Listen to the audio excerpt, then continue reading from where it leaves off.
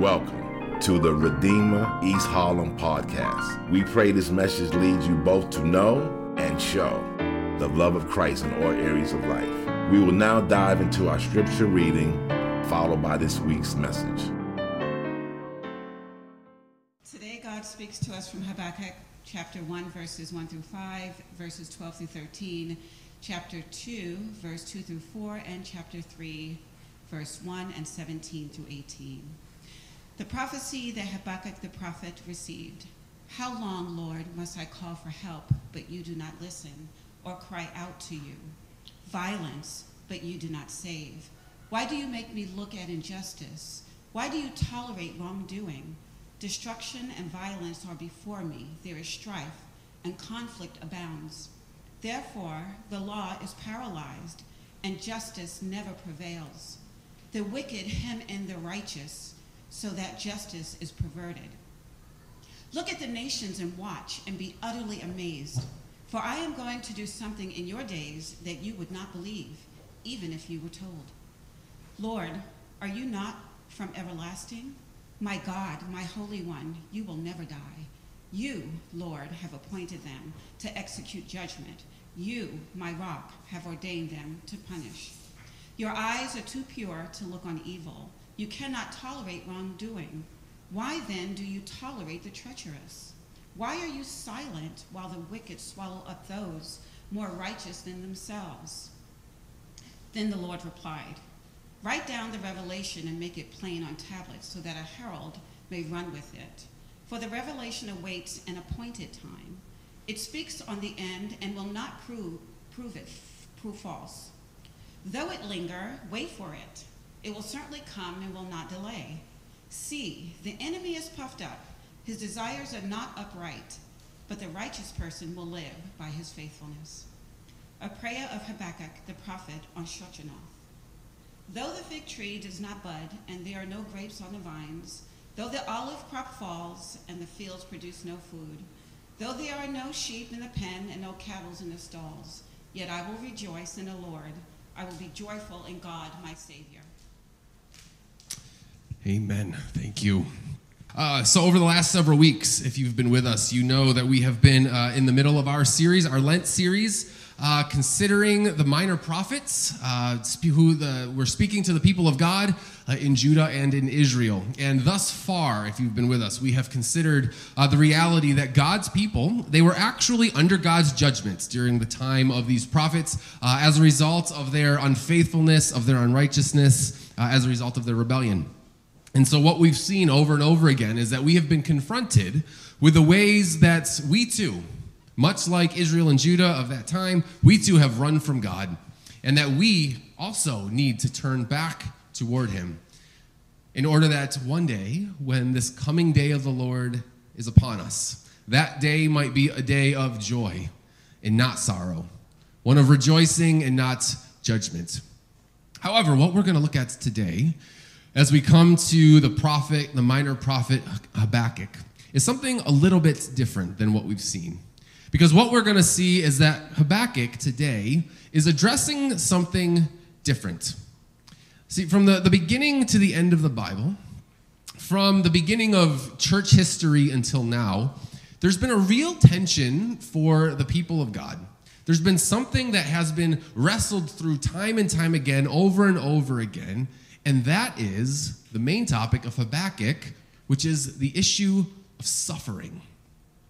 How is it that God claims to be a good God, and yet time and time again we see and experience suffering? How can a good God allow suffering to befall us, especially his people?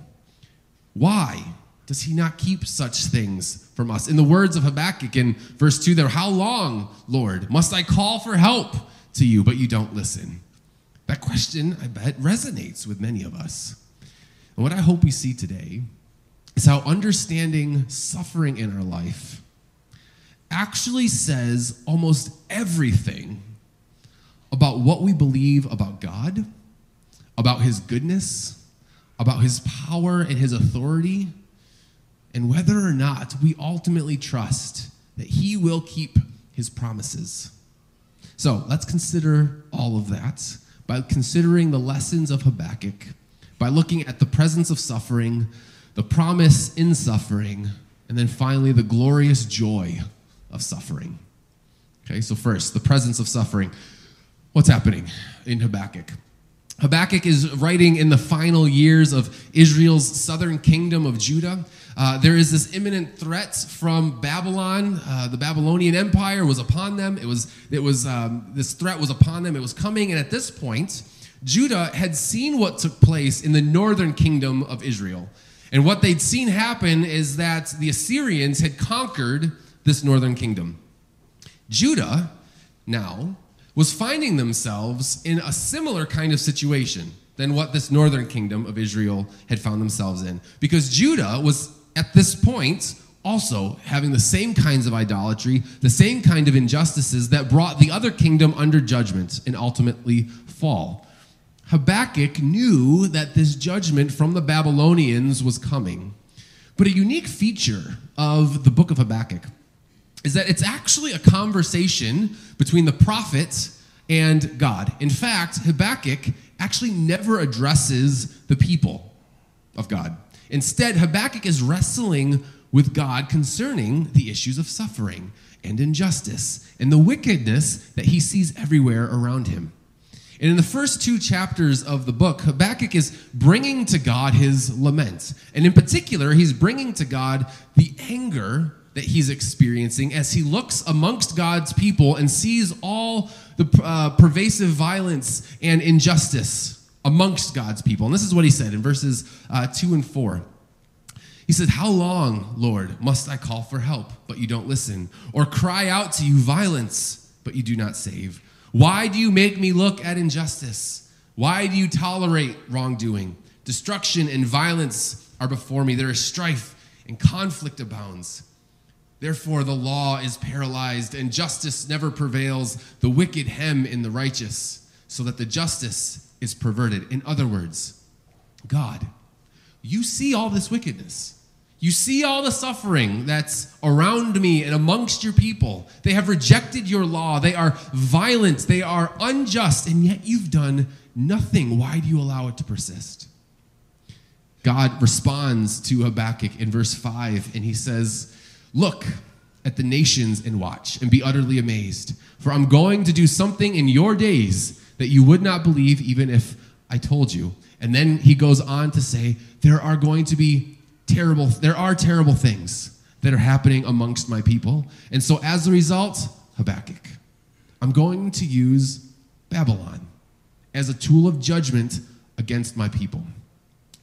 Now, when Habakkuk hears that God's going to use the Babylonians as a tool of judgment against his people, Habakkuk is utterly perplexed by this idea. And in verses 12 and 13, you can almost kind of hear the tone in his voice where he says, whoa. You, Lord, have appointed them to execute judgment? You, my rock, you've ordained them to punish? And then he goes on to basically say, they're even worse than we are. Why would you allow that nation to come here and destroy us? And ultimately, Habakkuk, in the end, he's left with the exact same predicament. Meaning, God is currently, according to Habakkuk, allowing suffering, allowing injustice and wickedness to prevail. But now God's going to send the wicked people of Babylon to come and conquer the wicked people of Israel, which in the end still leaves wickedness, still leaves suffering intact. God is going to allow suffering to persist. And it's a very real tension for Habakkuk. But isn't it also true that that's very much a tension we experience even now? I mean, Habakkuk is struggling through this in his situation in Israel, but his tension is amongst us here. How is God a good God, yet seems fine to allow suffering and injustice to persist? How does a good God allow ongoing wars and violence to take the life of innocent people? How does a good God allow nearly 6 million people in the world to die of COVID over the last 2 years? Even closer to home, why would God, a good God, allow the United States to experience the greatest death toll of any country with nearly 1 million Americans dead? For some, that's even more disturbing because there's a belief that we're a Christian nation. Should God not protect us all the more as a result? How does a good God allow the continued pervasiveness of gun violence in our city, impacting many of us, even in this room? How does a good God allow the continued drug epidemic to continue with our neighbors, even here in our neighborhood, suffering with addiction? Right now, just half a block at the bottom of Park and 115 on my way home, I'm going to see a group of guys shooting up. Why does God allow such things to persist? Why does God allow sickness and death to befall us, even amongst those who are faithful to him? The presence of suffering is a very real tension when we claim a good God. In those words of Habakkuk, I would imagine resonate, "How long, O Lord, must I call to you, but you don't listen?" Well, God gives Habakkuk another response. Specifically, he gives him a promise. Let's take a look at that promise in suffering. So in chapter 2, verses 2 through 4, the Lord replied, "Write down the revelation and make it plain on tablets so that a herald may run with it." Just stop there for a second. So in other words, pay very close attention, Habakkuk, to what I'm about to say, because you need to make sure everyone understands this. He continues, "For the revelation awaits an appointed time. It speaks of the end and will not prove false. Though it linger, wait for it. It will certainly come and will not delay." Let me stop there for a moment. God's response to Habakkuk is to say, there is an appointed time when all of this is going to make sense. When you realize the plan, Habakkuk, you will see it will not prove false. And though you might think that that plan ought to be revealed and be obvious to you now, God's promising it's going to linger. You're going to have to wait to experience my plan fully. But in the end, though you need to wait, it most certainly will come, and it will not come a minute too late. And what is that plan? Verse 4. "See, the enemy is puffed up. His desires are not upright, but the righteous person will live by his faithfulness." I didn't put the rest of the God's response there just to keep it brief. But in essence, God goes on to say, you're right. The Babylonians, they are a wicked people. They are puffed up, they are proud, and their actions and desires are unrighteous. But though suffering will come to you, the righteous person will live by faithfulness. See, the story of Israel is ultimately going to be a story of exile. God would judge them through the Babylonians, who basically enslave the people of Israel. They take them back to Babylon as forced labor that Israel would be there in captivity for decades.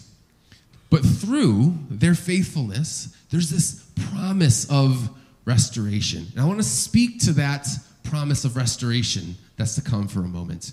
Because if you fast forward, the prophet Jeremiah preaches to the people while they are in exile. Okay, so we're fast forwarding. Babylon has come. They have conquered the people. They've taken them in exile. And now to this exiled people, Jeremiah speaks. And he speaks what might be some of the most famous words in the Bible. There are mugs and bumper stickers and T-shirts plastered with these verses. In Jeremiah 29, this is what Jeremiah says to the people. If you guys want to throw this up there, I think I put it in there. It says, "This is what the Lord says. When 70 years are completed for Babylon, I will come to you and fulfill my good promise to bring you back to this place." Here is the verse. "For I know the plans I have for you, declares the Lord. Plans to prosper you and not to harm you. Plans to give you hope and a future. Then you will call on me and come and pray to me, and I will listen to you. You will seek me and find me when you seek me with your whole heart. I will be found by you, declares the Lord, and bring you back from captivity. I will gather you from all the nations and places where I have banished you, declares the Lord, and I will bring you back to the place from which I carried you into exile. In other words, you are going to experience exile, and you're going to live under the weight of oppression, but lest you despair, I have not forgotten about you. I will restore you and bring you back to this land. Now, that sounds like an absolutely beautiful promise. Here's the tension of that passage. Those who have heard or would have heard the things that Habakkuk would have said and wrote, those who heard the words of Jeremiah here in this passage in Jeremiah 29, many of them likely did not experience that promise. Habakkuk is speaking to those who are about to be conquered, and some of them are going to die. Jeremiah is talking to a group of people who, if you just heard me read, will be in captivity for 70 more years, which means that many, maybe most, of the people that heard those words from God, I know the plans I have for you, declares the Lord, plans to prosper you and not to harm you, plans to give you hope in a future. People that heard those words, many of them died in captivity. Where were God's promises? What exactly is God promising if the very thing that they desired, they never experienced? This was a very real tension for Israel. But I would imagine for many of us, we're probably familiar with that same kind of situation. We have heard the promises of God, and yet they do not seem fulfilled or to ever actually come. You know, God, you said that you were my protector, and yet I've experienced violence or abuse. You said you were my provider, yet month after month, I'm struggling to pay the rent and to keep food on the table. God, you said that you were my healer, yet I remain sick and death surrounds me. You said that you were my peace, and yet I am still on this anti-anxiety medication.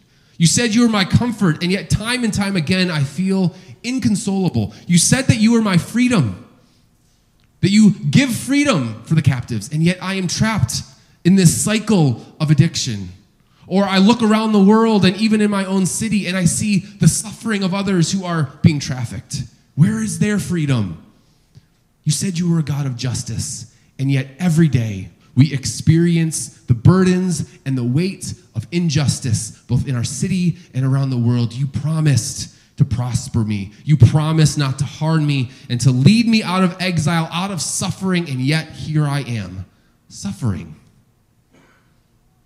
God is either a liar or he's completely incompetent when we look at these promises this way. If we read Jeremiah 29 and passages like it, and we assume that those promises are to be experienced now, then God's a liar or he's completely incompetent. If the people who heard Jeremiah's words promised to them as something that they would experience, ignoring that whole 70 years thing, they too would have made God out to be a liar or made God out to be completely incompetent because they died in captivity. They never were let out of exile. And so I wonder, when we hear the promises of God, is God lying to us? Is God completely incompetent to actually fulfill the promises that he makes to us? Or is it possible that maybe we're misunderstanding the promises? Maybe there's something more that we're supposed to see within the promises that God gives us. I mean, God could be a liar, and his promises might not ever extend beyond what I think they should be right in the moment. God could be a liar, or maybe we're just not fully understanding his plan. But I do recognize that for many, this presumption that God is a liar is exactly where they land. They hear these promises of God, they expect certain things to happen, and so because those things don't happen, they choose to believe that God is a liar, he's incompetent, or maybe that he doesn't exist at all because they look at the suffering around them. And so, a good God couldn't possibly allow this kind of thing to happen, and so he just must not be. But maybe, God and his promises are not the issue. Maybe, just maybe, we're the ones with the issue. Looking at the promises of God wrong. Maybe we have not yet understood God's promises in the midst of suffering. And so maybe just maybe, there's actually a glorious joy to experience, even in the midst of suffering, that speaks to what exactly God is actually promising to us. Let's consider that, the glorious joy of suffering.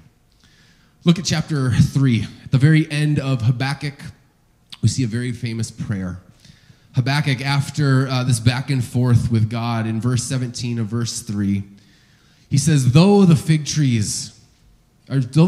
does not bud, and there are no grapes on the vine, though the olive crop fails and the fields produce no food, though there are no sheep in the pen and no cattle in the stalls. Basically, things have gone really bad. There is a lot of suffering before us. Even though that's the case, verse 18, yet I will rejoice in the Lord. I will be joyful in God, my Savior. In other words, though the suffering of life still comes, I will rejoice in the Lord. I will be joyful in God, my Savior. You know what that reminds me of? It reminds me of the prayers of Job. If you remember, Job was an upright man, righteous, and he had everything taken from him. He had done nothing to deserve the destruction that came upon him. But in the first chapter of Job, Job says that the Lord gives and the Lord takes away. Either way, blessed be the name of the Lord. Later on in chapter 13, he puts it this way, that though you slay me, and though you take everything from me, yet I will hope in him.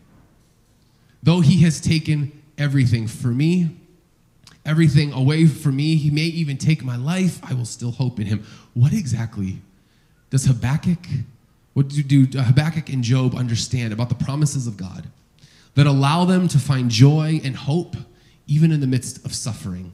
What is it that they see? Right? Because they don't see God as a liar, but rather they see him as a God who should be worshiped. Blessed be the name of the Lord, one who should be honored and hoped in even in the midst of their suffering. What is it that they see?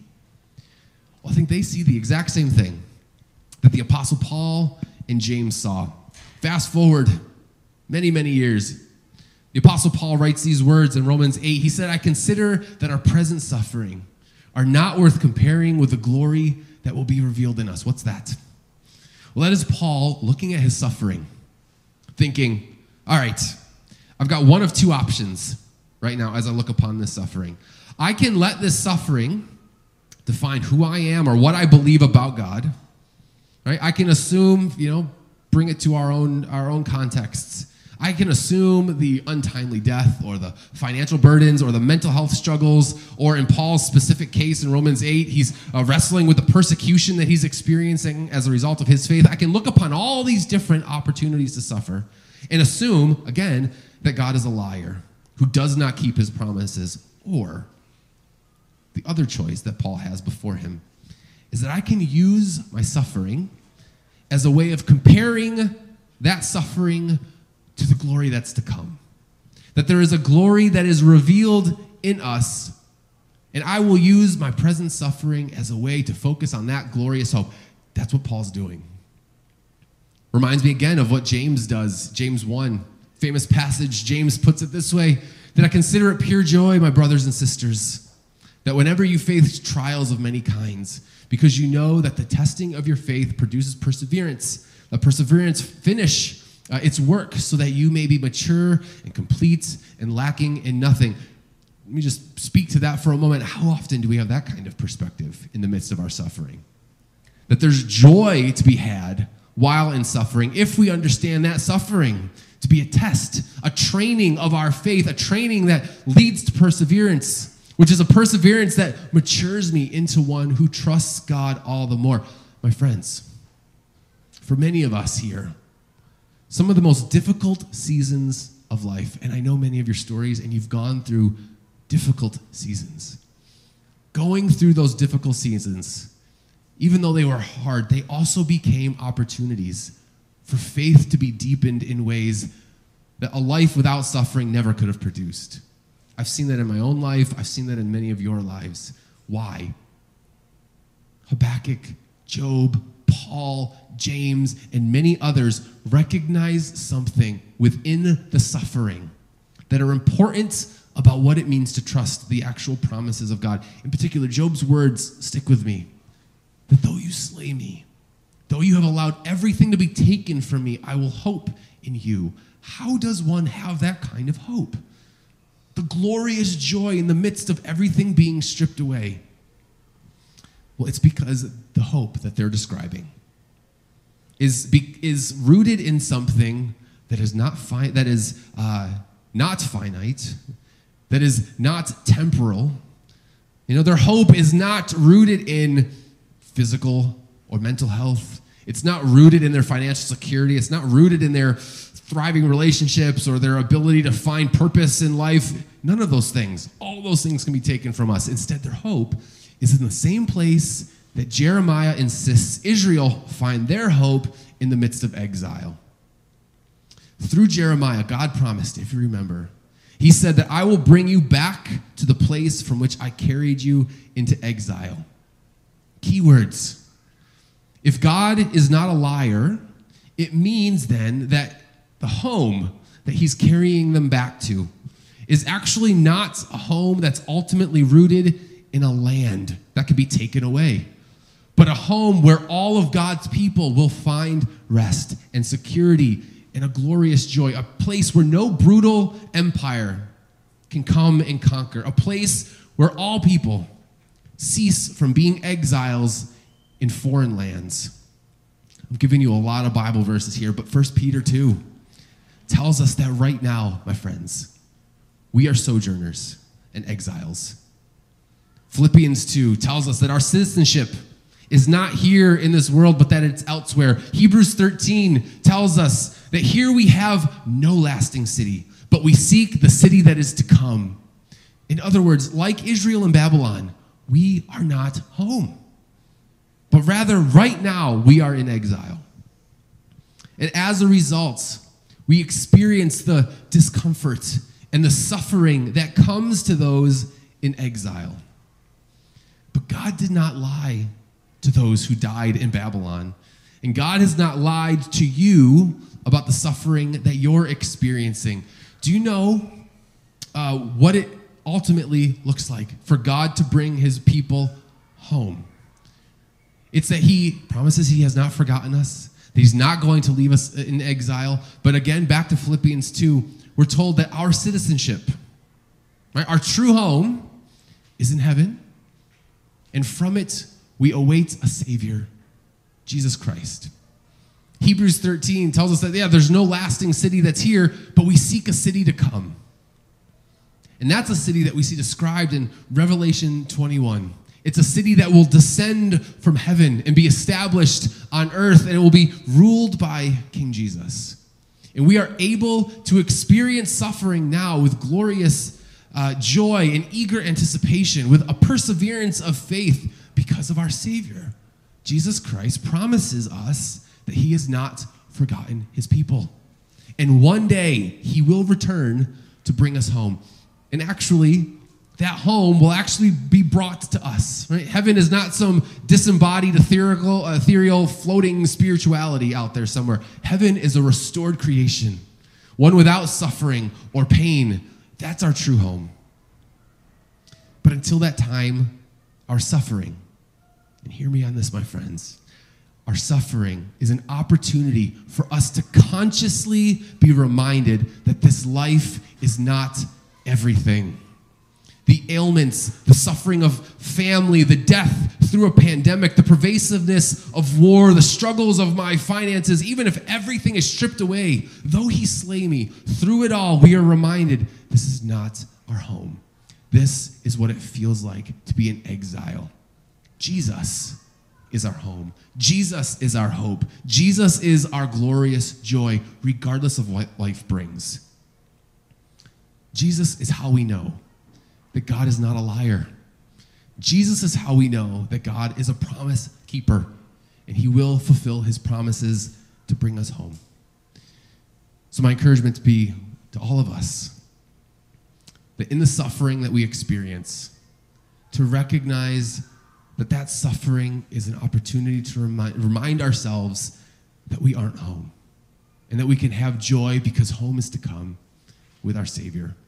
I pray that the Spirit of God helps us experience the same kinds of hope that Habakkuk and Job and Paul and James experienced. May you make it so. Let's pray together. Our Father, we thank you that you see us in the midst of our suffering. You're not a distant God who does not care. You're not a distant God who cannot hear our struggles and our questions. God, you're near and you're close. And God, as we listen, we can hear your promises. The promise that you have not forgotten your people. A people that have been exiled in a world that is broken, full of suffering and death. You have not forgot us, and you have not abandoned us, but instead you promise us that you will bring us home. A home that is to come when our Savior one day returns. When we experience the full and complete restoration of the cosmos. This is the Christian story. This is what we hope for. This is what we look to. And so, Lord, would you give us eyes to see that hope of a coming day when there will be no more mourning, no more pain, no more sorrow, no more death. And until we experience that one day, help us trust in you all the more. Help us to be able to pray those kinds of prayers like Habakkuk and Job and Paul and James. Help us see the joy even in the midst of suffering. We ask all this in Jesus' name. Amen.